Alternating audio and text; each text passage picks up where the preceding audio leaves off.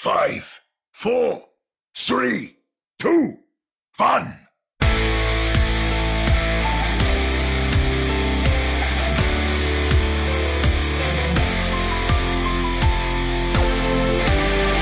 Welcome to another episode of the Ready, Set, Poem podcast, your premier podcast for the Toronto Defiant and the Vancouver Titans. I'm Chris, Allied Force, back in the saddle, got over my e-fatigue, joined virtually as always by Jordan Etzer, Dr. J, and Omni at Omni Strife. Welcome, gentlemen. Yeehaw. Hello. Yeah, it's a bit crowded in here. Like I'm running out of space. 3 people. Ooh. Well, technically it is, because we only have space for one more person using this virtual platform we use. So, I mean, it's one of the reasons why we had to get rid of Sam, bring in Jordan. We could upgrade, but really having Sam as an anchor holding us back and are taking out one available seat made absolutely no sense. Yeah, that's true. That's when we lost Sam. That's when we truly exploded and became like a world-renowned phenomenon.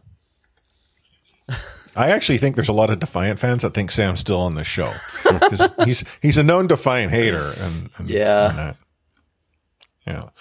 I missed you guys. Did you miss me? Aww. That was nice of you. I mean, it's on the record, so I'll say yes. I'll reserve my true feelings after we stop the recording. Fair point. Well, I am back. The 3 of us are here, and we've got a whole lot of Overwatch League action to discuss and get into as to what's going to be taking place in the 6 in Toronto for the Summer Showdown. Not a whole lot of player movement or personnel movement. You guys touched on everything that needed to be touched on last week. And I will admit it caught me completely by surprise that the Vancouver Titans had decided to make a move at the GM position. Mm-hmm. But it is done, and maybe we'll be able to get the new GM on in the relatively near future. It would. And I wanted to sort of mention this right from the top. We're going to be back in just a couple of days. So you're getting this episode. And then what's going to happen is at the conclusion of each day of the Summer Showdown, we're going to be recording an episode. Now, I mean, you let the cat out of the bag last episod. And you were wondering if I would get upset. I didn't get it out of the bag. I just wiggled the bag a little bit with the cat inside, and you might have heard him meow. But I didn't really get it out of the bag yet.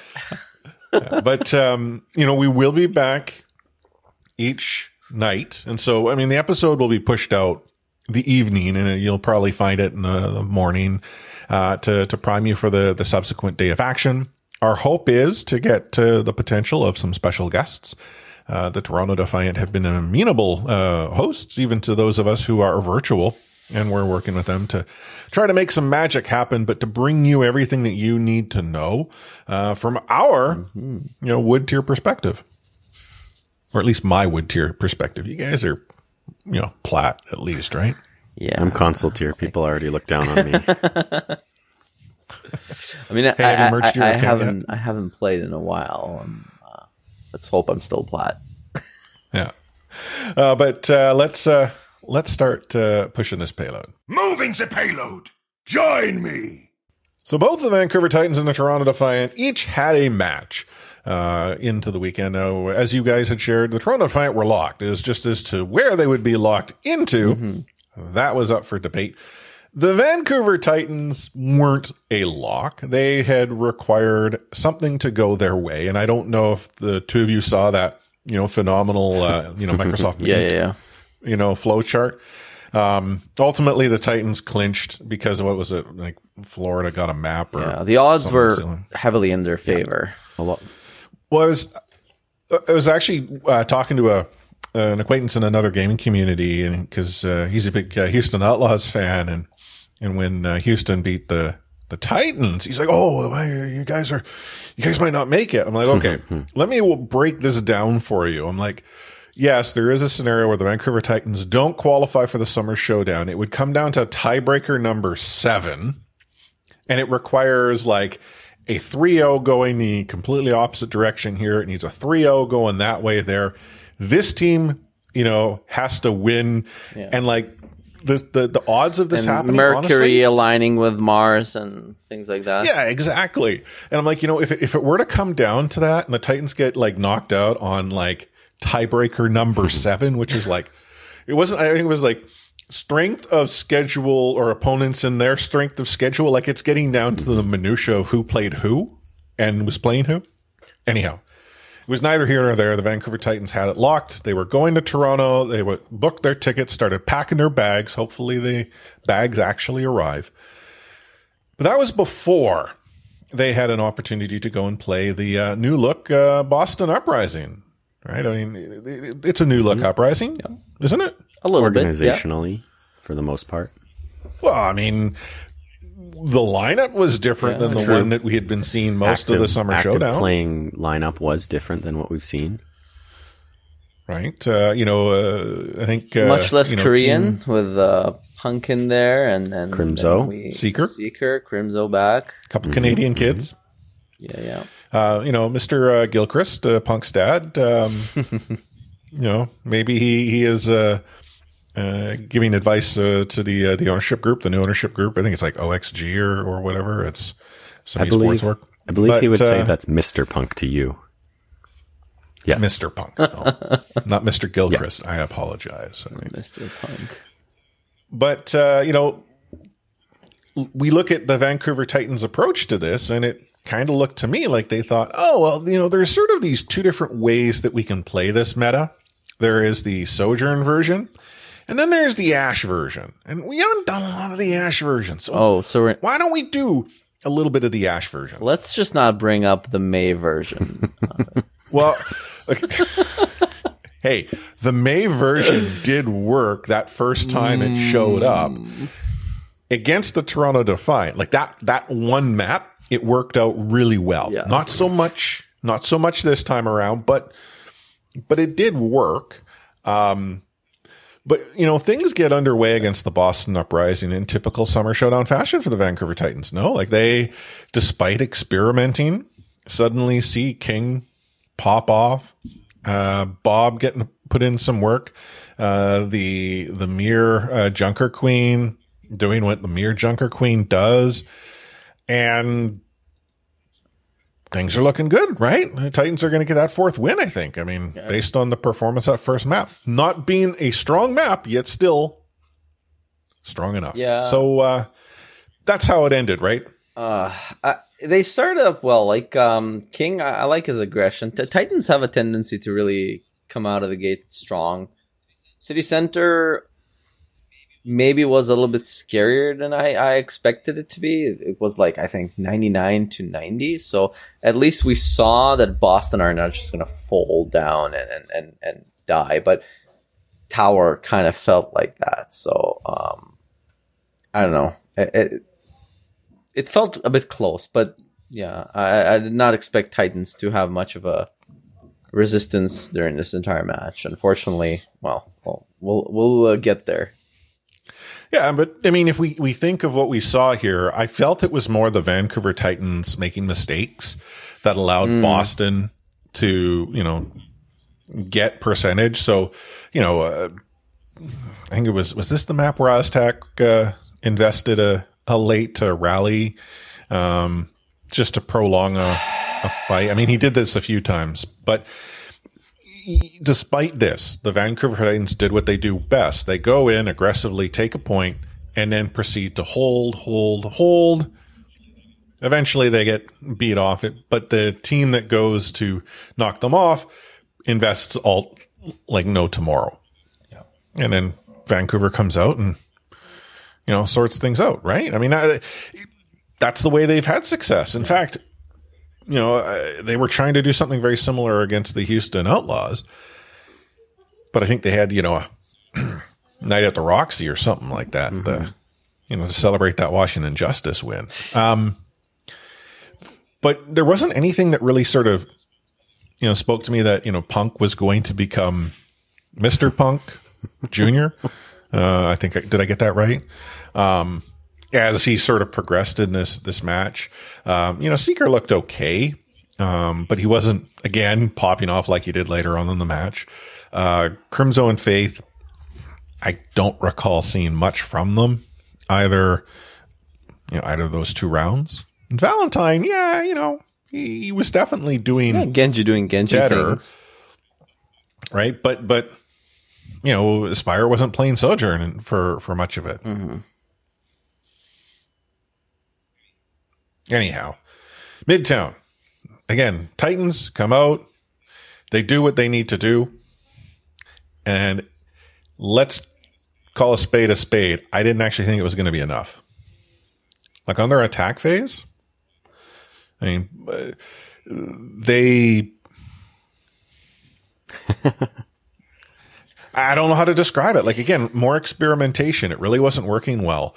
I don't think Aspire's Ashe is to the same level as a Hisu, for instance, who's just been, 97% of the time Ashe through this entire stage. Yeah, especially when Aspire really has those like top 3 league stats on Sojourn. And I think this is basically the gist of it. You feel the drop off from being like a top tier elite Sojourn player that just can win you a fight, without blinking. And then on the Ashe, it's not as good. I definitely felt like this map was where it felt like we kind of started to see a switch. Although, like you pointed out, there were some mistakes in Lijiang Tower, but it felt like this map, if the 2 teams' graphs were progressing, this is where they kind of started to cross or came close. And Boston was, almost surpassing Vancouver in many ways, but Vancouver just had a little bit more together and was coming out on top just with a slight edge. And then obviously, as we continue on, things will progress along that path. Well, I mean, you say that they're sort of maybe crossing. The Vancouver Titans just outright bullied the Boston Uprising on the Boston attack.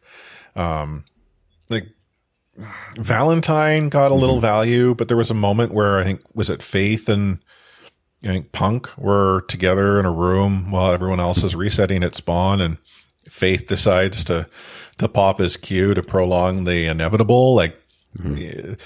I don't understand outside of the tactical reset. I just want to give up my ult charge, which isn't as big of an issue now because there's a transferable ult charge in Overwatch 2. Yeah, I mean, go ahead. I was just going to say, it honestly felt like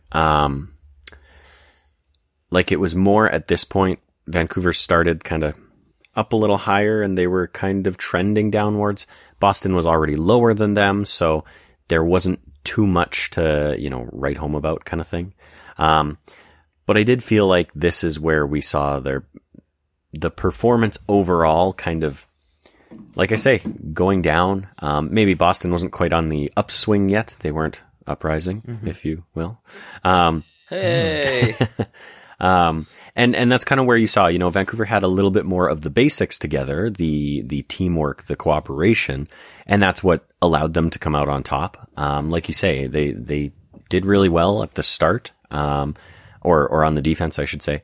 And Boston just looked like they were struggling with, like I say, those kind of basics. And I do wonder how much of that is, obviously we know Punk, I'm sure, has been scrimming with the team. But it was a number of new players or a number of benched players that were suddenly coming together and everything. And they were just lacking a little bit of that teamwork, that coordination. And like you say, people getting caught out in, singled out in smaller groups. And Vancouver was able to capitalize on it. Yeah, I'd say, especially looking at the attack of Vancouver, you did see some slippage, but that was the same for both teams. I feel like the difference here, should I say the diff, for Vancouver was on defense. They really looked better in Midtown. And we're going to talk about that map next. They had an opportunity to just finish out the map entirely. But on attack, they somehow just blunder advantages away for no apparent reason outside of maybe some, E fatigue or having clinched their berth at the playoffs at that point. I'm not sure. Did they already know at that point that they? Yes. So yeah, because it was like first match in the West that had clinched. It was for Glad's the win Titans. over Atlanta. Yeah, it's not on a way that like you'd say that the Vancouver were playing with their food. No. That's not what I'm trying to say in here, or like sandbagging or anything. But you could see that like they lacked a certain focus or urgency in some of their pushes. While on defense, they were playing a little bit better. Like you could see Aspire and you could see King execute. And I like it, I just mentioned these two names, but as a team, you could see like they're not really entirely locked down. While Boston, they have at least a thing going for them with what we previewed this match with, like the new fresh start, right? These players who want to prove themselves. And Boston right now, they're not in a good spot. They don't have, they can't reach this particular tourney, but maybe the end of year one is still possible. So they need to show that they're here to play, and that's what they did. Well, I'd say yes, that's what they did. As we get into Dorado, yeah, but Dorado is where, to Jordan's comment earlier, where you started to see sort of the paths, cross each other. Mm-hmm. This is the map that I feel that Boston finally got a slight edge. I mean, again, the Vancouver attack didn't do horrible. I mean, they came out, they were moving the payload from spawn to doors. I think there was one team fight they lost, I think. But it was an efficient push. And then as they get through the doors and sort of get in that first corner, that's when we started to see sort of Vancouver I'm not going to say make mistakes, but now, Aspire is getting deleted by a right click. And in that shift, suddenly that advantage, Boston's like, let's take it. Let's, pedal to the metal. Let's go push the gas. Where the Vancouver Titans in the past, one, Aspire was not the first person to drop. And two, even when they were down, they had that sort of confidence that some of the top tier teams do, like San Francisco Shock. I almost feel sorry for the teams that get the first pick against the Shock, because that's like almost a motivation for them, right? Like, oh, okay, let's rally here, guys. And, Vancouver, I mean, they could have done better on the attack, but then for the first 90% of the push that Boston had on their attack, I don't think they ever got it around that first building. Or like they might have, but the Titans essentially owned the corner. And that's kind of been the story, oddly enough, of Dorado this stage, right? We saw this with quite literally with the Toronto and the Glads matchup, where Glads weren't able to do anything. And that was in comparison to Toronto barely getting to the doors. Like they entered that kind of fountain courtyard, and then it got pushed back under the overpass there kind of thing. And so it's kind of becoming like, when we saw Vancouver do what they did, it was almost like, okay, it is what it is. That's what Dorado is now. But I do, to my point earlier, think that this is where we saw Boston, overtaking Vancouver in a lot of ways. Mm-hmm. There's one more thing that should be said. Like, of course, Dorado has this weird dynamics about it, where teams suddenly who have no business of crossing a certain point or threshold suddenly getting the upper hand with how ults work in this Junker Queen meta. But these are like the natural flowings of this map. And then there are things like that weird flank from King at the end of their attack. Sorry for bringing that back to the attack round. But Titans, they had like a good momentum, and they had some ult charges. But then King just goes behind enemy lines, and he does get out the beat, but he's so isolated and was kind of like a blunder. And something that and Seeker essentially deletes him. Oh yeah, mid dash just directly to the head. It was very painful. Sometimes you get those plays when you flinch when they happen on screen. That was kind of it. And then again, like unlucky points where on defense, Spire just gets picked there after first as he bobs. Bobs should be a verb, right? You can bob. Yeah, he bobs his bob. Yeah. So he bobs and he completely bobs out of back to spawn. And the downward spiral that I brought up many times before, you start those mistakes and they just keep on coming and keep on coming. And that's kind of like the theme of coming from this map. Yeah, like you said, Jordan, that's where things started slipping. And you started out strong, but now you can't get the hang of it anymore. And on the other hand, the other team is going in the entirely opposite direction, so that's not helping. No, and we're now definitively seeing Seeker outduel Aspire. I mean, this is where this shift occurs. Punk has now sort of warmed up to the Junker Queen experience. Not to suggest that he didn't know how to play her at the start, just that I feel Punk had now become maybe at par with Mir. Yeah. But as this match were to go on, and this is where sort of confidence, it's a heck of a drug. Boston, so you're saying we got a chance. Yeah. And I'm a little bit confused. I was confused at this point where, Vancouver lost the map and they got to pick the next map. And I was fully expecting to see New Queen Street where they have done well, play before. very well, and even beaten some better teams where they lost the match eventually. But have teams been picking maps even in the stage? Oh, weren't they? So I'm not sure. I don't think so. Yeah, you might be right. I mean, I'll be honest. I could very well be wrong here, but because you're right. I think if the Vancouver Titans were to pick, I don't know if they pick Coliseum. So just edit out that comment I made, okay? Yeah, I'm totally leaving it in. But no, you're right though. Like Coliseum, the Vancouver Titans do what they have done. They come out, they try to win that initial team fight. They get their solid push, and they did exactly that. Mm-hmm.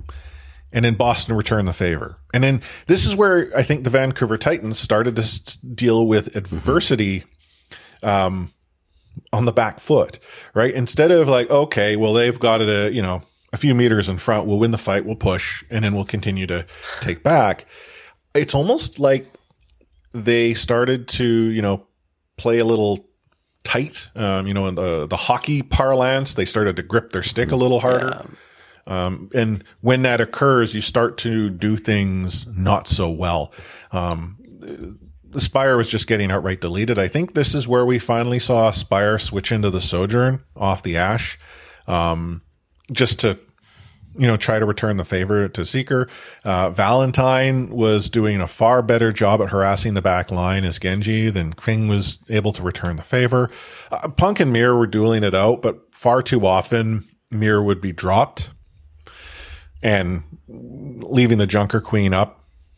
It's a significant shift, but Boston, after winning, team fight pushing, instead of the Titans returning a favor, they fell. And suddenly Boston's not only getting past the butt scratch point, they're outright pushing it across the bridge, which in this mode, you could have 6 minutes, and trying to get that barricade back to that distance is near impossible. Yeah.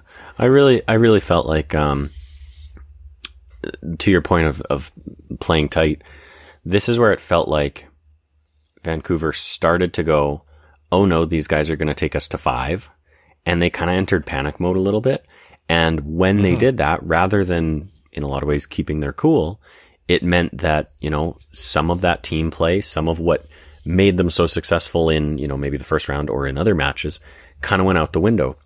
And that's where you see players like Aspire, making the, it's not like it was a really desperate time because ultimately they already knew they were in, but making those desperation picks where they are going to suddenly change to a different character, because in their mind, I need to try anything to start carrying the team. And I really kind of felt like a pretty big part of it was King dropping the team play. It felt a lot like he kind of, and chalk it up to he has much less experience on the team. But I felt like he kind of faded into the background in a lot of ways. He wasn't getting picks. He wasn't having those when there's a really good team fight, he wasn't capitalizing on them and helping out as much as he had previously. Not to put it all on his shoulders by any means, because like you say, Seeker was getting picks on Aspire. They were really just shutting them down.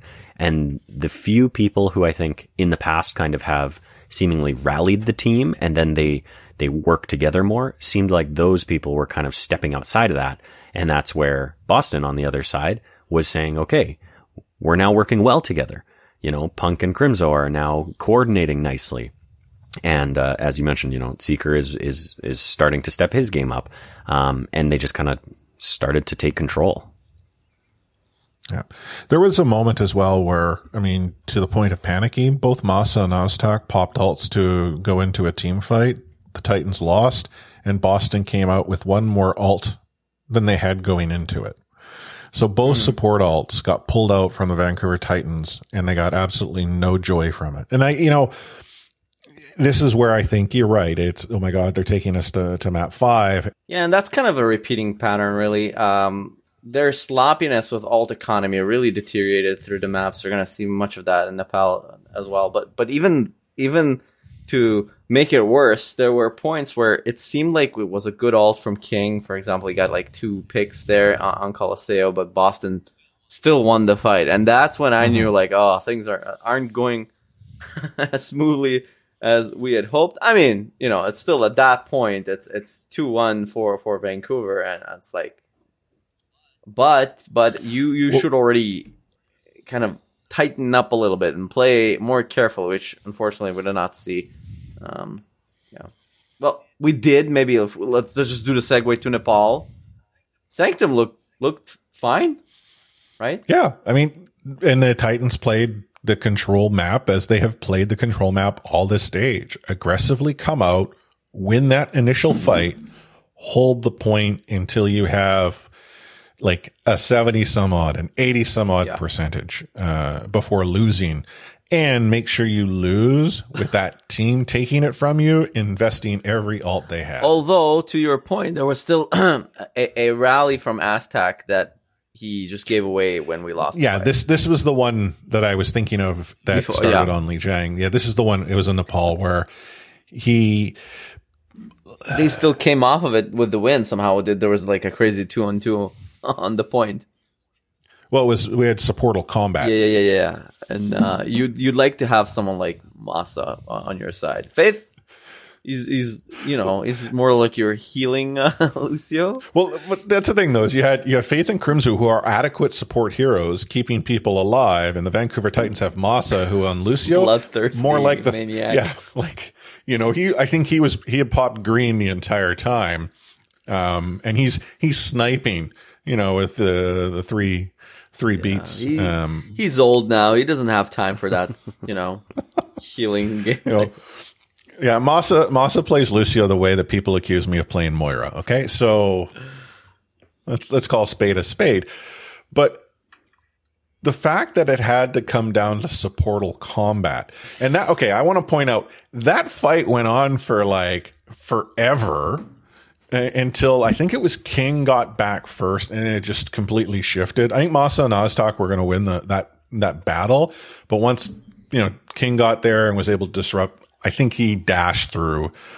I want to say it was Faith, but point is, this is what this Titans team does. They're scrappy. They go and they take points, and then that's the last they decided to do about that. The rest of the map.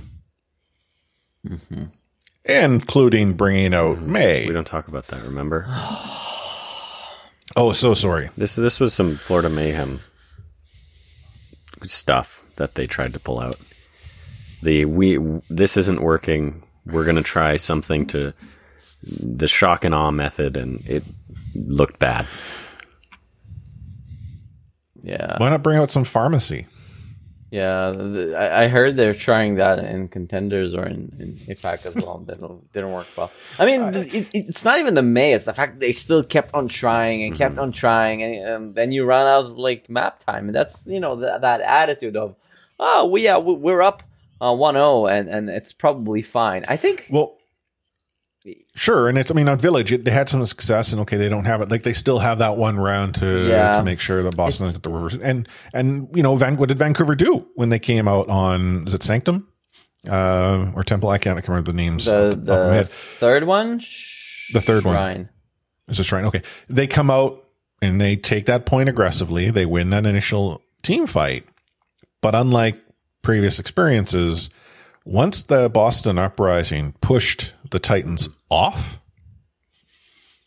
the Titans had absolutely no success. It was almost like they were of two minds on almost every one of their attacks. Like, they weren't coordinated, and we were seeing far too frequently, you know, Seeker, you know, popping his ult, murdering half the city of Vancouver, and then tactical crouching on the city's I was dreams. just about to say that this as well felt a little like Vancouver was just like, we don't need this anymore. You know, like you say, they come out strong, and then once it flips, they're just like, and then Seeker popping off. He had some really good 3 and 4 kills. And then, like you say, the tactical crouch is, you know, Boyd loves to tactical crouch. That's for sure. Hey, word has it his mom was at the Vancouver Titans watch party, so I hope she was giving her. That's funny. Yeah, and it looked like, you know, Seeker made his best Aspire impression, and to me that really resonated with the roles being flipped. Maybe, you know, Vancouver is very new to winning, and I feel like they never were the not the underdog. So they still didn't face that adversity when a team that you don't expect beating you need to get the job done, and they unfortunately didn't have them in them. Well, I mean, you could argue here that the Vancouver Titans, I mean, against the Paris Eternal and the New York Excelsior, they were the favorites against those two teams. But their loss to Houston, there were questions. Their win over the Justice, there were questions. It was this map where people are like, there ain't no way Boston beats Vancouver unless you're reinforced. Yeah. And I think you're right.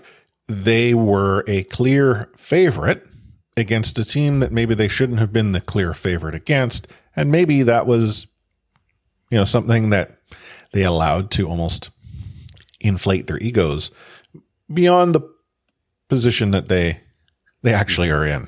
I mean, you also kind of have to figure that, you know, we've talked before about preparing for, if you have more than one match in the weekend, you know, preparing specifically for one of those matches. And, you know, in some ways, Vancouver prepared likely for a match that they did not wind up playing because the team looked so different from the roster they've been playing against previously. I think if you compared any Boston game prior to this one in the Summer Showdown qualifiers, you see a very different look. It's strictly, you know, in the players and how they played it. It wasn't looking too great when they were playing without Punk, without Crimzo, and of course without Seeker. Now Seeker was obviously the sort of freshest one. You know, obviously Punk and Crimzo both being on the bench, so still being with the team prior. But I do wonder how much Vancouver prepared for a different look than they got. You know, a pretty significantly less aggressive, I would say, look. You know, Punk does like to play a fast pace. And so who knows if they even had a thought that they would be playing against that lineup kind of thing. Yeah. Regardless, Boston goes and gets themselves the dub. The Titans get the L. Not that it really mattered for the Vancouver Titans. They were in, but what that did mean is the Vancouver Titans' dreams of possibly being on the upper half of the standings of the Summer Showdown were completely shattered. Meaning that they would be picked by someone. We'll talk about who picked them later on. But we still had the Toronto Defiant playing the London Spitfire in a match that had some significant repercussions to a team like the Los Angeles Gladiators. So 2 weeks ago, I had said that when Toronto... I was just going to jump in there and say, did Toronto play a game? I don't quite recall them playing. Okay. Now... Okay, they won a map. Yes, they played a round. Right? So, I mean, the repercussions here was that the Los Angeles Gladiators, they needed Toronto to win. I mean, it was win well. And 2 weeks ago, I'd said Toronto shattered the dreams of LA by eliminating them because at the time I didn't think 2-4 was going to be enough. We had done obviously the math at the end of the episode and there was pass forward based on crazy things happening. Some of these crazy things happened. So why did Toronto ruin our crystal ball picks? Is it that they hate us? Is that why? Obviously, must be. I mean, they ruined my pick'ems. Come on. Aren't you the guy who always roots for Toronto? Didn't you select them in your crystal ball picks? I learned long ago you don't pick your team to win anything. That's true. Because there is a curse involved. With pick'ems, I'm a little more liberal because I kind of have to in many cases. Yes. Like I had Toronto beating London 3-1. Unfortunately, I got the score right. I just didn't get the actual result right. Mm-hmm. The Titans ruined me. I had the Titans winning 3-0. They lost 3-2. Both of those games 3-0. And then the damn San Francisco Shock decided they don't want to have a perfect season. I got that one right. I got that one right as well. So that's screwed. I got it 3-2 though, not a 3-1. Exactly the same. Yeah. But let's talk a little bit about this match. So the Toronto Defiant, they come out on Li Jiang, and I saw a little bit of this. I was traveling over the course of the weekend, so I unfortunately missed a lot of the Toronto matchup. But based on what little I saw here, I'm like, okay, it'll be over quick. Nothing to worry. Night Markets was to me very reminiscent of that first map between Vancouver and Boston, where I felt like it should have been easier, but then they came out in tower and just wiped the floor with them. It was like that's what I felt too. But Hollywood. Yeah, let's jump right to where things fall apart. I mean, looked good. What went wrong on Hollywood? Because, I look at the map result. It's 5-4. I didn't see it. So, 5-4 isn't horrible. This tells you that, both teams were having a heck of a fight. They got the payload advancing in the bonus rounds, but one team got it further than the other. Yeah, the initial pushes were pretty similar, I think, between both teams. Like, Toronto started an attack. Hisu was on Ashe again and used some dynamites, and Hadba was very scary on Junker Queen. I think it was their second push where they finally claimed the point, and then Sparker, he gets 2 before the second point. He was really the story of this map, but Toronto kind of makes it easy work of his team once they get rid of him, and second they just get it, and same story on third, and they get the last point. And they have about 1 minute, a little bit more than 1 minute in the bank. And on defense, London actually starts pushing the cart faster, really, really fast. But then Toronto does their signature move. You know how they did in the last... was it the map against Gladiators where they just, go on the high ground and assassinate people from above? And they chopped off a lot of the clock doing that. But, the cart slowly progresses towards the second door. And I feel like they dropped too slowly, maybe. And they do get the second. And indoors, London barely. I think, did they get it in overtime or not? I don't recall. Anyways, it was very close. So then you get the bank, time bank phases, and the same pattern. They got the quick cart move, but they couldn't get second. But Defiant somehow couldn't get far enough after the first. Sparker and Sparker really started popping off. I couldn't really point to any particular idea or what caused Toronto to just drop like flies with every attempt. But like the Boston and Vancouver match, it seems like this is where everything shifted. Yeah. Even more significantly in this match. There's a steeper drop off. Like you say, Sparker was extremely consistent at getting picks. It wasn't anything flashy. It wasn't like you could definitely say he popped off, especially compared to how he normally or what we've seen from him in the past. Sure. But I felt like Sparker and Backbone, for whatever reason, they just clicked together and were clicking heads. And, like I say, it wasn't flashy. It was just consistent. It was consistent. It was steady damage. It was steady pressure. And it allowed them to get picks. And, they would get one pick and that would turn a fight. Or they would get the right pick and it would turn a fight. And this is the map that really sealed the deal for the Glads, right? What do you mean? Like, I feel when London gets a map, that's why Gladiators were out, or when was the moment? I'm not where sure, actually. No, I think Glads had to. You might be right, actually. It might be. I think it had to go. I think I'd have to look into this. I think the Glads, like a one map wasn't enough to eliminate them. Like, I think London they had to win. London needed to. Yeah, like it was. But if the London Spitfire got a map, now you have a tie. Like the tiebreaker scenarios were starting to get triggered. London winning was game over. Glads, that was it. Like there was different scenarios. I was just watching this match sort of on QuickTime here. So it's 26 seconds left and Sparker right clicks Hisu. And that's kind of what I'm talking about. It was just, he was getting the right picks. Maybe their comms were different. Maybe he was calling shots or something like that. And he doesn't usually, or maybe he does usually. And for some reason it was just working, better than normal, but they just, something just came together for them. Yeah. Defined. Oh, here we go. Gladiators eliminated.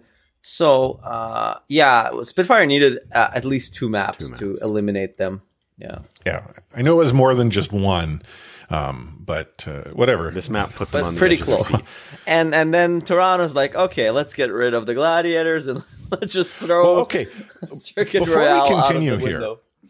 I would never ever advocating throwing, because we're going to get into who's Toronto's going to have to kick things off on the Summer Showdown against. But do you think there was a team out there that wanted to play the Gladiators?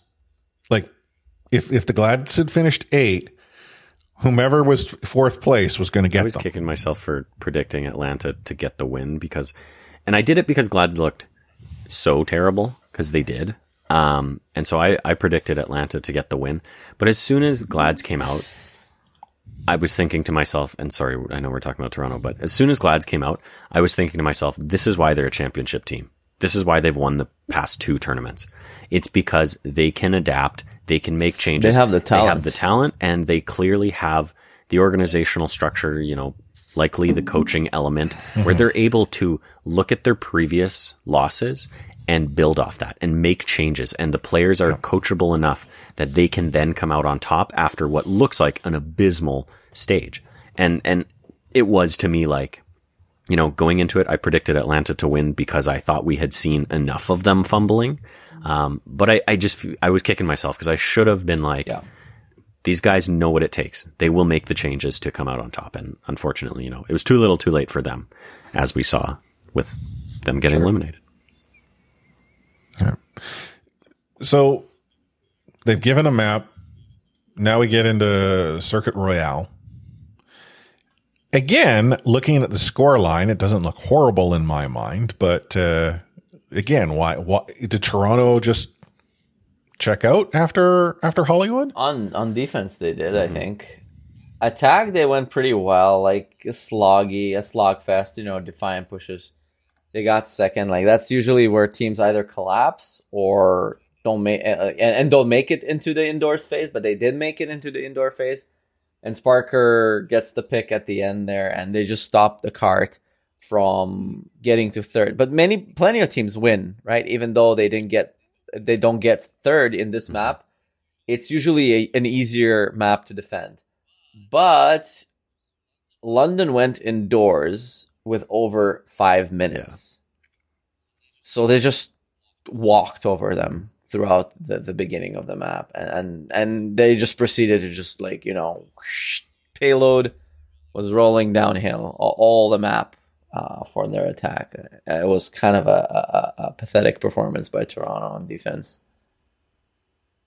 on a map that is notoriously hard to attack on, and much more, you know, favors defense. Yeah, I definitely agree with you. They kind of had, you know, compared to what we've seen a lot of teams struggle with on this map, that first section kind of went honestly pretty smoothly. They got the first checkpoint pretty easily. And then it came around that corner pretty easily, and they pushed London back up the hill. And, you know, then Toronto did kind of struggle a little bit to get it up there. But ultimately, I think it came down to, London on their attack just doing extremely well for the first little bit there. And like you said, getting a ton of time. I'm watching the London attack right now, and let's see, just coming around the first corner to the first point, Sparker deletes Twilight, and that's a lost fight. They come around the second corner after the second point, and Sparker deletes Hisu, and they draw out all the ults, and then although Blade gets absolutely no joy, like London has now invested Rampage to get it through. And you're right. There's like an hour of time bank. That's what it felt like watching it. And it's, you know, speedrun. Like you said earlier, Omni, you know, it's reminiscent of Vancouver. It was just the team that you are expecting to lose gets a taste of that victory. And in this case, a team that was still very, you know, had a definite possibility of making it into the tournament. You know, they tasted blood in the water and they went for it, right? And good for them, honestly. If they hadn't applied pressure like they did, Toronto, likely the better team, would have come out on top, and London would have been out and Glads would have been in. So, you know. Or it might be E-fatigue, right? Toronto getting a little E-fatigue. Well, and that, honestly, I was debating going into this episode with my thoughts on both of these matches being both of these teams just threw it out the window. They just didn't care. I really kind of felt that way after watching the matches on the weekend. I rewatched the Vancouver match today while I was working extremely hard, and I did feel like Vancouver performed better than I initially had given them credit for. Yes, as we talked about, obviously they struggled, and there was a point where, you know, it seemed like they kind of let up on the gas. But we've seen, you know, losing teams or teams that are on the outside and know that they're on the outside play spoiler before. You know, that's nothing new to traditional sports either. You know, teams love to play spoiler and you know, that kind of thing. Yeah. So I very much, you know, I wasn't as low as I thought I was after rewatching the Vancouver match. I didn't rewatch all of the Toronto match. I have it on right now. I'm lower on the Toronto match than I was the Vancouver match. Well, Toronto doesn't appear to be in any form of experimentation, whereas like the fact that we saw Ashe out of the Titans and the hero that we don't want to talk about. I mean, this is the problem with the way the Titans have played. Like pre-DPay, I mean, you had Shockwave bringing out the Torbs, so I mean, anything was possible. But looking just at the face cams here, so we're about to go into New Queen Street. London, they're all like happy, laid back. Right now, although looks like he is contemplating world hunger. Hotba appears to be extremely down on himself. I do not know what Hisu and Chorong are up to because neither one is there. But like, there's a definitive difference between these two teams' approach, and I get it. Toronto was a favorite going in against this London Spitfire team, but this is almost how Toronto has played, right? Yeah. I mean, we see these brilliant, you know, flashes of awesomeness, right? The swagger, and then when it's not there, it's like a complete 180. And like you say as well, at the end of this round, London is up 2-1. It's match point. And then know that they go to the tournament, right? Yes. Yeah. London's in good place. Like, I could totally see why they're happy. But Toronto doesn't look like they're buckling down. At the end of this round, they cut to the player cams. All of Toronto is gone. Like, have just gotten up from their seats. They are not there because they know they have a break. All of the London guys are still sitting in their chairs, and like you're saying, they are all smiles. Oh yeah, maybe. And it's pretty apparent that that Toronto was feeling down, and I think this is that swagger problem that we've seen before. Once they get down, it's like they get kicked once, and they just lay there and they take a beating, kind of thing. They need to learn to get back up almost, and we have seen them get back up in the past and things like that. But it just felt like maybe they were just fatigued, but it was disappointing that they didn't have some sort of a comeback. Maybe it's the Paris story all over again. Maybe they were told that they're being dropped or something. I hope not. Going into their own going into the summer showdown, right? That's the reason. So Piggy is the sole player that Toronto has signed. Twilight said welcome, and therefore that has to be who's going to be playing for them, right? Yeah, okay, I see. Yeah, makes sense. Finale and Muse. I don't know what. So which of Muse and Piggy is playing support? Like, sure. Anyhow, New Queen Street. So. Like, this one's a harder one for me to tell by the score line because you win or you don't. Is this where we see Hisu sort of not? Because I find that Toronto on this particular map is when Hisu is clicking heads. I also notice he is on the Sojourn here, not his Ash. What's he been playing? Has he been playing Sojourn? A little bit. They started off strong with the initial push in here, but at some point, just London again took over and Toronto just crumbled towards the end.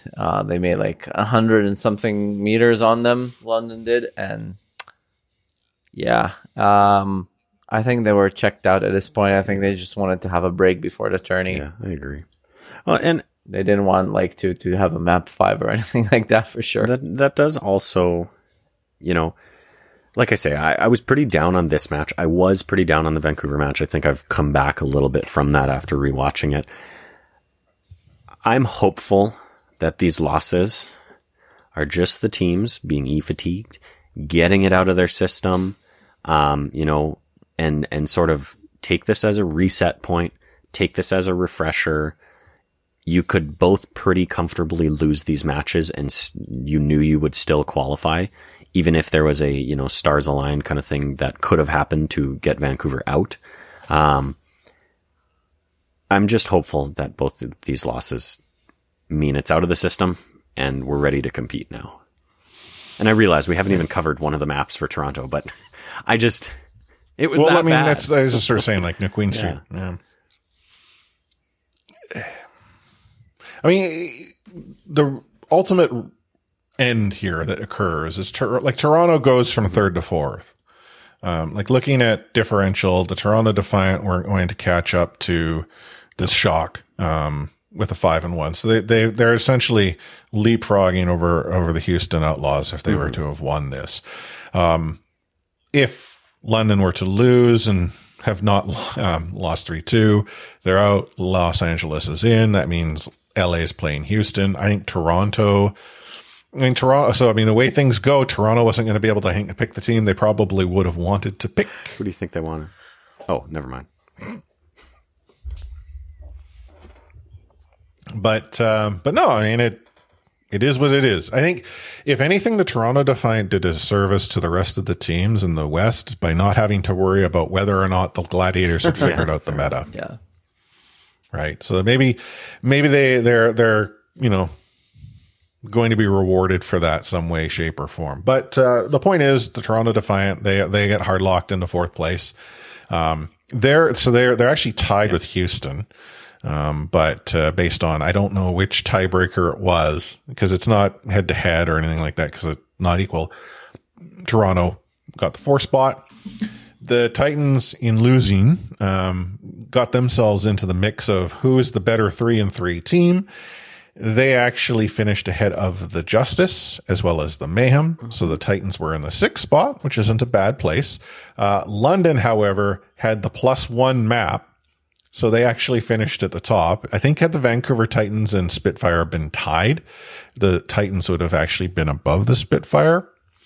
But regardless, the way it works is teams 1, 2, and 3 get to pick who they play. Team 4 gets what's left over. And the Dallas Fuel, I don't think surprise anyone with their pick. Agreed? Yeah, I think that's pretty. I think there were 2 options, but well, 2. But I mean, I think of the one of the 2 I'd choose, I think that's the one I'd lean towards in picking the Washington Justice. Sure, that's fair. Yeah. Actually, are we talking about Florida, Washington here? Okay, I just want to make sure. Not Vancouver. Vancouver's right? better than that.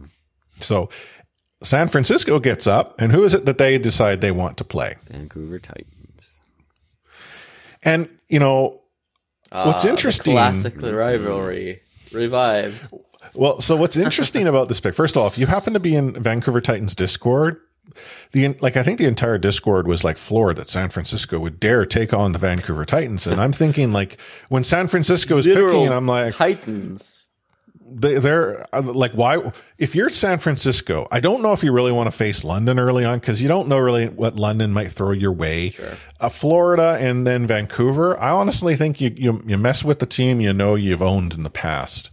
And despite the Titans being better, San Francisco plays with a little chip on the shoulder, despite being as good as they happen to be. Will the Titans make them rue today? Probably not. But the thing about this is that the San Francisco Shock and picking the Vancouver Titans disrupt the possibility that the Titans and Defiant can actually play each other until later on in either the winners or losers round. And while I have faith in Toronto, I have limited faith in Vancouver getting through on the winners side. I do have them playing one another though in my bracket. I do too. Yeah, and the losers, right? The losers, yeah. Yeah. That's the thing is that could happen down there, but in the winners is no way. Yeah, it's not going to be a grand final between these 2 teams, or maybe whatever. It's not going to be a grand final. As much as that would be phenomenal, write the script and all that. Battle of Canada in Canada for Canada, whatever. But I also wonder about the Toronto Defiant because as things would trickle out, well, Houston goes and takes the Mayhem, and Toronto gets to play against this London Spitfire team that has a little confidence, knows that they can beat the Toronto Defiant. Not a chance. I have so in my pick'ems, I gave the decision to Toronto 3-2. I also went for the 3-2. It's going to be a hell of a match in my opinion. I went 3-1. But I 3-1.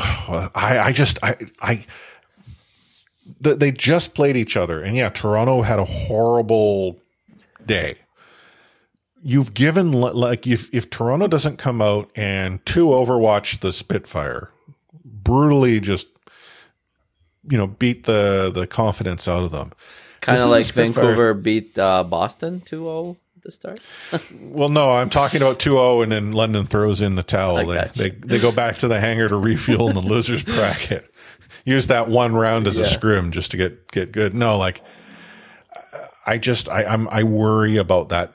You never want to give a team comments. I mean, it in any form of sport. Yeah. When your opponent just beat you and they were the underdog, they think they can do it because they still have nothing to lose. Of course. I'm very tired of Toronto entering these tournaments and not winning a match. If I'm not mistaken, they did that in both of the previous tournaments. And oh boy, do I have them winning some matches in this tournament. Well, I would imagine you have them going through to winners 3, right? Do we want to talk about that now? Well, sure. Okay, we can. I mean, we're sort of going down that path already. Let's just do it. How far do we want to jump over the actual breakdown? Okay, well, I mean, we all have the Toronto Defiant going through into winners 2. Sure. Losing to Dallas. I have the Fuel beating the Justice. For sure. Okay. Now, the problem here is I don't necessarily see the Defiant beating the Fuel. Like, I had them losing here. Yeah, me as well. Okay. So I had the Fuel beating Defiant 3-1. Me as well. Likewise. And I felt generous giving the Defiant a map here, but Yeah, Fuel. home crowd. Fuel are good. Yep, agreed. Okay. On the sort of other bracket here, I had the San Francisco Shock beating the Vancouver Titans 3-0. I gave him 1. Shock of the century. Yeah, Generous. 3-1. Okay. The Vancouver Titans took a map off the Shock earlier this season. True. We're going to take a map off them here. And that was a weaker version of the Good point. Titans. So Good point. Lesser Yeah, meta true. for them too. yeah. Yeah. So, okay. So I'm surprised Omni didn't choose the Titans to win then. Maybe there's a 3-2 in there, not a win. Okay. The Shock aren't as scary during playoffs. That's true. They have shown like to be a little bit weaker, but I'm not that crazy. I have the Houston Outlaws beating the Mayhem 3-2, but I don't feel good about that. I have it 3-1. I have 3-1. Me as well. Yeah. See, the reason I did 3-2, it's the doubt of Houston because they did some suspect things, but then The fact that the we record all speaks for the itself. fact that we all kind of predicted the same thing means that everything's going to be entirely the opposite. Oh, just Always is with these brackets. wait, because it's about to get spicy. Okay, so you have the Outlaws beating the Shock, I presume. Yeah, I don't know how you I am- even predict that because I have the Shock Are you putting my 3-1. faith Is it like in a- the Outlaws 3-2? in the Dante I've Queen. been impressed with what the Outlaws have been able to do in turning themselves around. I think, although they have some blunders, there are echoes of the Gladiators figuring things out and being able to make something happen. And I am putting the faith in them. Oh my god, green haze like my purple haze from last year. We all remember how that ended. Okay, well let's go into the elims because the Vancouver Titans are beating the Florida Man 3-1. I did 3-2. Okay. The Washington Justice London Spitfire. I actually have this as 0-0. I don't know who to choose. I thought you thought it's ending. They're as both a going to throw in the 0-0. towel. Give the Shock a No, bye. my heart says London. Mine does too. My heart says London. Put it 3-2 London. I actually went for the Justice here, but probably a mistake. I don't know why. Okay, well I'm going to do. I have 3-2 faith in London. playoff decay. Oh, that's fair. That's a good point. That's like when he really tries, which is not very often. I felt like Washington came out strong after they had all those changes with their team. And they looked really good in that match. They looked really good against Vancouver. Maybe that was the same match. I don't quite remember. But after that, I felt like they have not been performing at nearly the same level. Maybe it was they had a chip on their shoulder. They had something to prove after their teammates got sold off, and then the org, started selling off all its assets and that kind of thing. But after that one match, I've just not seen the same Washington. I've not seen a Washington that I think could beat Vancouver. Whereas that match where they went 3-2, I think that match almost came down to a coin flip. It could have gone to Washington. So that's why I have Washington being one of the teams, one of two teams that does not get a single win in this tournament, the other one being Florida.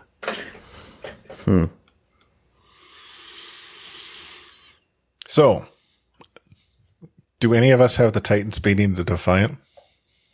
Not Not me. me. Neither. I mean, to me, this is where the Defiant decide to shut down the Titans To me, 3-1. this is where the Defiant start their roll through the losers bracket. Okay, do you legit have the Defiant going to the final? Sure do. No way, man. Sorry. Give me 1 second. Let me open this can of hopium here. I mean, I'm okay.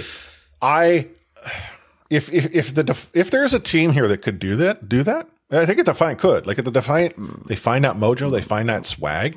We know the crowd is going to be behind them, and if this team can feed off that, like for those who have listened to our show for a while, Adam joined us. Was it 2 seasons ago? And he told us how they had a team built for the stage that was going to feed off the energy. Now, that didn't happen. Pandemic shut all of everything down. I don't know how well this team is designed to feed off the energy of the stage, but if it can, okay, sure. But like I mean, for me, I have the Defiant going through the Houston Outlaws or getting to the Houston Outlaws and then Houston beating. That's Toronto. what I have. Yeah. Right. Like I have it as 3-2 for Houston, but I just, I the same Houston that Jordan says would beat the Shock. So Would beat the Shock. it's not. Lose to Dallas. well, So then we have after okay. So who do you actually have here against the Defiant in round 3? the Shock. So I have Okay. No way there. No. Yep, it's happening. It's happening. I'm telling you. Okay. You know what? I'll tell you what. If Toronto beats the Shock here, yeah, just give them the trophy. Yeah, for I am sure. telling you. I have the Shock losing to Houston, which means they play London. They're going to beat London because London. Meanwhile, Toronto beats Vancouver to progress to a limb round 3, where Shock will face off against the Defiant. Defiant will win 3-2. And up in the winners bracket, we have Dallas facing Houston, and Dallas will win that 3-1. So Toronto is going to beat Vancouver. They're going to beat San Francisco. They're then going to beat the Houston Outlaws, who I already predicted would beat San Francisco, sending Dallas and Toronto to the final. That's a very nice story. Anyhow, so I have the Field beating the Shock 4-2 in the final. I have 4-3 Dallas winning against the Shock. I have Yeah, and I mean, I have You know, go 4-3 ahead. Defiant beating Fuel in the final.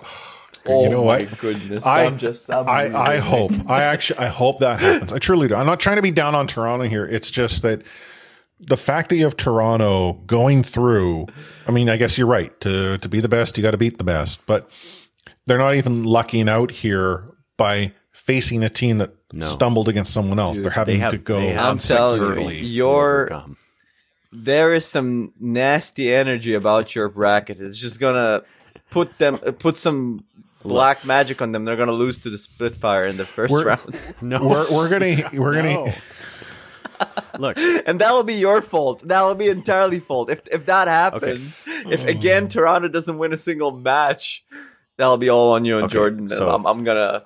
So look, every other tournament, I have put my heart and soul into these predictions. I have listened to Plat Chat. I have listened to Tactical Crouch to the point of And they all have Toronto winning it all, right? taking notes on their thoughts so that I can build my perfect bracket. And I have yet to get almost anything right. I get usually a couple in the first round and maybe a couple in the losers round. And so this time I said, you know what? Let my heart be my guiding key. I hope we have some Kingdom Hearts fans out there because they'll get that. And I got Toronto going through. And earlier this very day, as we record, I noticed that Adam Adamu at Grayson on Twitter tweeted out his prediction, which also featured Toronto in the final. I believe it was Toronto against San Francisco, and he predicted them to win as well. And I immediately screenshotted my pick'ems and tweeted it at him and said, same vibes. Because it is. All that matters is Toronto gets a win, honestly. Like I said, I'm just tired of them losing and being one of the teams that gets no wins in the tournament. I want to see them go really far. So I've predicted it. I'm speaking it into existence. And you know what? We could use your support up here in Canada. You two Canada haters. That's right. Now I'm turning on First you. of all, it's not like Adam is going to go and tweet out, "Hey guys, I don't think my team's got a shot to win it all." So I'm sorry. The lengths you go to get like a ticket to the event, eh? I wish. We're gonna see, Jordan like sitting there front row. Oh my goodness, boy. Are we going to talk about East Region at all? Oh, I forgot. Well, no, I'm shook now. I am completely shook. Do you have like Guangzhou winning it all or something? Jordan? No. I went the logical route on that just Shanghai versus Dynasty. Exactly. Right? 4-1 Shanghai. Oh, I have 4-2 for Shanghai. Yeah, fair. I'm kind of hoping that it's not a 4-2 only because we've seen a lot of 4-2s already. Which 4-1 obviously is more of a blowout, but I'm kind of just like 4-2. So yesterday. Yeah. I don't know. Like Seoul, did they lose a map at all in this stage? They lost to Shanghai. Yeah. Oh, they lost. past Oh, weekend. yeah, right. I 3-0. forgot to check out that match. I wanted to, didn't have the time. So they lost to Shanghai. 3-0. Yeah, Shanghai looked. Ooh, so it's good for the brackets Exactly, then. Okay. Chris, did you fill out that bracket? I can yet, hear him or- clicking. He's rapidly going through 3-2, 3-1, 3-0. So I got Shanghai and Seoul going to play each other in winners round 2. I got Shanghai going through there. I got Guangzhou beating Philly. I got Seoul beating Guangzhou, and I got Shanghai 4-2 That sounds like on Seoul. exactly my bracket, almost. Yeah. So, Yeah. I mean, in fairness, I just had to figure out how do I get Shanghai and Seoul to the end. The rest really didn't matter. Okay. Oh, well, you know what? We're going to take a short break before we spend like 3 minutes in the fray.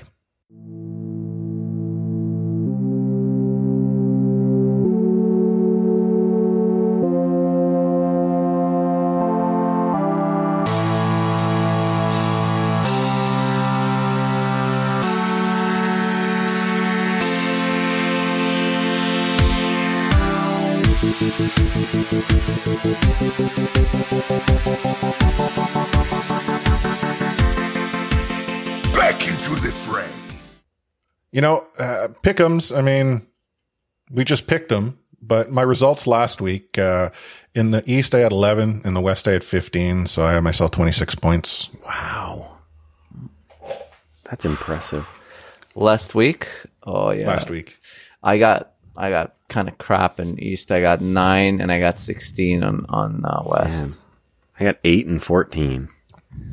My predictions have really been going down the tubes these past few weeks. But not with this see. tournament. So, okay.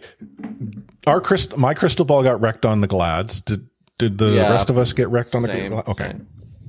Okay, so then Oh, we can't Jordan, complain about you're crystal ball 1 picks. point behind me in the summer showdown. Wow. Luckily, I'm gonna overtake Luckily, you on the I bracket. have a perfect bracket coming. KOJ is ahead of me by 1. The Summer Showdown's been a good stage for me.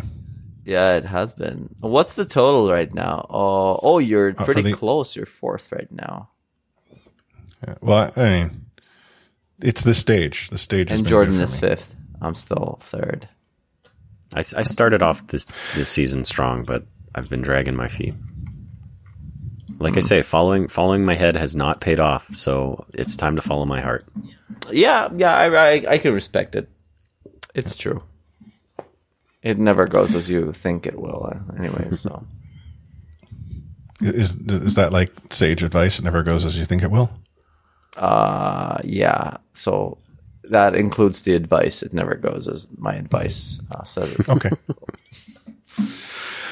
If you happen to not see anything that went on last week, just to quickly run through: Guangzhou 3 overwatched the Chengdu Hunters, the Shanghai Dragons 3 overwatched the Valiant, the Glads 3 overwatched the Rain, the Excelsior.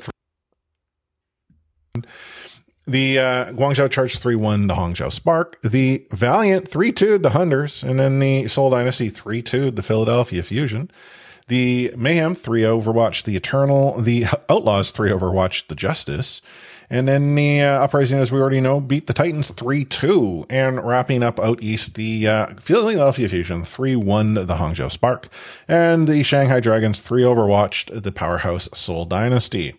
The Toronto Defiant, they mailed it in. They lost 3-1 against the London Spitfire. And Florida Mayhem 3 overwatched the New York Excelsior. So that's, again, we already discussed all of that. That sort of set up what is going to be happening over the course of this weekend. And then when things do get underway, we will recap each and every night. If you happen to somehow miss that earlier on, or it's been an hour and you've forgotten already, we will be back to do all of that. So what else is there for us to talk about this week?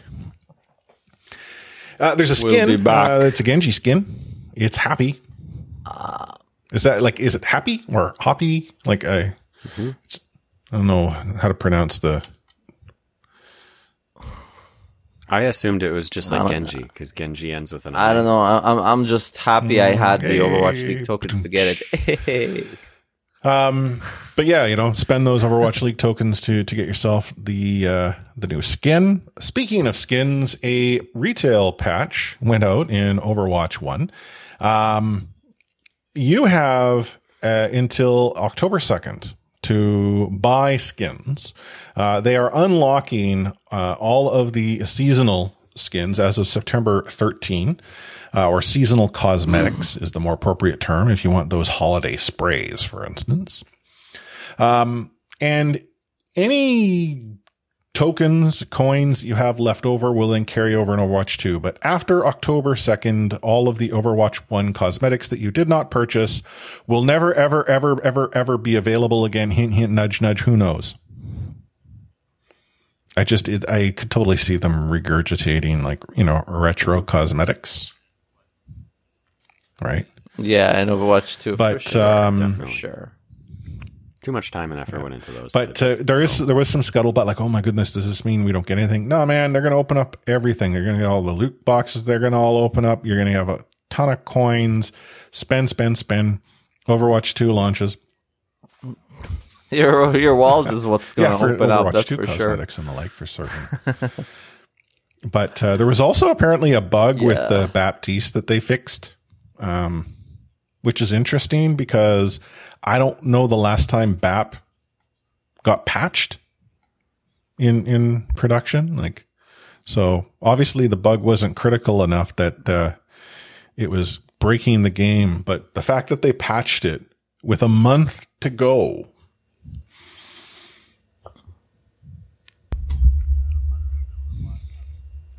Yeah, I don't remember the last time I played Baptiste, so I couldn't tell you. Yeah, see, I play Mr. Hero, so I see him far too often. But I mean, this is a month-ish from when Overwatch 2 will launch. We'll know of a new patch for the Countdown Cup. I would imagine we're going to get those details probably at the end of the Summer Showdown. So we'll be able to obviously talk about it on our show. And then from there, guess as to whether or not that's what we'll see in the retail version of Overwatch 2 when it goes live, or was it defined as early access to Overwatch 2 as of October 4th or whatever? That's right. Yeah. But I mean, as I said, like a 3-minute fray, because we did our matches of the week and our pick'ems and all of that in the payload. The thing that I will suggest, though, is that if there is anyone that you would want us to talk to, like I mean anyone in the Summer Showdown that happens to be there, let us know and we will put in the request. We're going to try to do our best to get in some guests, some different voices, possibly share some audio and what have you, from the event for those of us who can't attend. That's not to suggest you're not going to be able to obviously watch it on YouTube, because you totally can.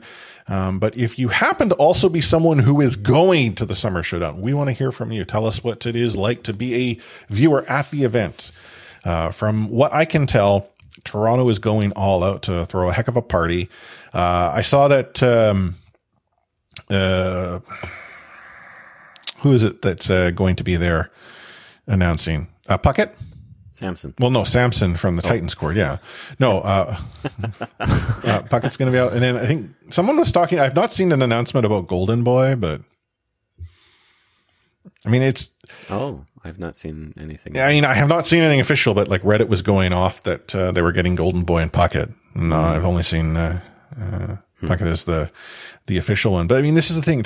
I did not see anything. Toronto is, I think, going to throw a heck of a party and do it right. And as, you had mentioned, like the venue, I think it's a fabulous venue to really focus on the energy that this type of event will bring. Like, imagine if it was here in Vancouver, they would have hosted it in Rogers Arena. And Rogers Arena is a great venue, but they would have not gone and put in like 15,000 people into that barn. And that there's a trade-off there when you have this cavernous space that doesn't contain the energy well. Mountain of the Athletic Center, it's the sweet spot. It's good size. But here we are at the end of an episode. If you reach this point, drop us a review. I know you have to send it in by fax machine because it's so 2004. But I like reviews. And let's be honest. I mean, in the gig economy, a review means everything. It's the star rating. Give us all the stars. True. All the stars. Every one of them. 6 out of 5 stars. Sounds good. But if you do write a review, obviously, Jordan will sing it a cappella. if you happen to want to subscribe, please do so, or in every podcast application that's out there. And I would imagine if you've reached this point of the show, you probably already do. So do us a favor and tell someone else to subscribe, because word of mouth is a powerful thing. You can find us on all the social media platforms at Ready Set Home. And stay tuned, because we will be pushing out episodes at least 4 times this weekend, which is going to be crazy because we've never done anything like this before. It might be the 3 of us. It might be 2 of us. It might be 1 of us. It might be with us and special guests. Who knows? But there will be content coming your way. Might be the 5 of us. Who knows? The 5 of us. Maybe Yeah. Sam We'll bring will come Sam back. in. Yeah. See what Sam's thoughts are on the event. But what final words of wisdom say you? So, as we're going to Toronto, like, I never been. I started reading up on the city a little bit, and we're a rain city here in Vancouver, and I wasn't surprised to discover that Toronto is not as rainy. In fact, they might even have a drought. So, do you know what they call a drought in Toronto? What? Canada Dry. Good one. Good one. If you're not from Canada, I don't know if you'll get that one, but that was good. Well, how many listeners do we have outside of Canada at this point? Well, they would have to Google. Google Canada Dry. Best ginger ale brand out there. Way better than Schweppes, that's for sure. Schweppes. So true. And Canada Dry every so often throws out, they have a cranberry ginger. They've done like a raspberry ginger ale. It's actually, pretty solid choices. Decent Jordan? pop. I don't know if it's words of wisdom, but mark my words. Also, I don't know what you win for winning the Summer Showdown, but mark my words. Toronto is winning it all. They're taking home the Canada Cup or whatever they get. It's the Summer Showdown trophy. Can I point out, though, that like this is the last mini trophy? Stanley Cup. Yeah, it's mini Stanley Cup, totally. This is the last trophy you can win this season, except for the grand finals, because the Countdown Cup has no cup. Like, why? Like, did they forget? Like, did they have a shortage of letters? Like, could they have not called it Countdown to the Cup or something like that? No, it's Countdown Cup. Never change, Overwatch League. Never change. Anyhow. So, I mean, I thought I would go and get myself a haircut later this week. I wanted to look good for the Summer Showdown that we'll be recording audio for virtually. But when I went there was a lot of people going to, get their haircut, and, it makes sense, start of sort of a school year, back to work, office and whatnot. But it got me thinking, what is it that you call a line of people waiting to get haircuts? A barbecue. Barbershop quartet. No, a barbecue. It's pretty good. Pretty good. Oh, man. I mean, the other one was, why do seagulls fly over the sea? Because if they flew over the bay, they'd be called bagels. I know. It's why everyone tunes in each and every week. They want to hear my horrible dad jokes. What did one plate whisper to another? Hey, dinner's on me. I like that one. That's cute. Oh, on behalf of Omni at Omni Strike, Jordan at Sir Dr. J, I'm also the host of the One Man Watchpoint podcast, and myself, Chris at Lightforce, signing off this episode with Catch Rate.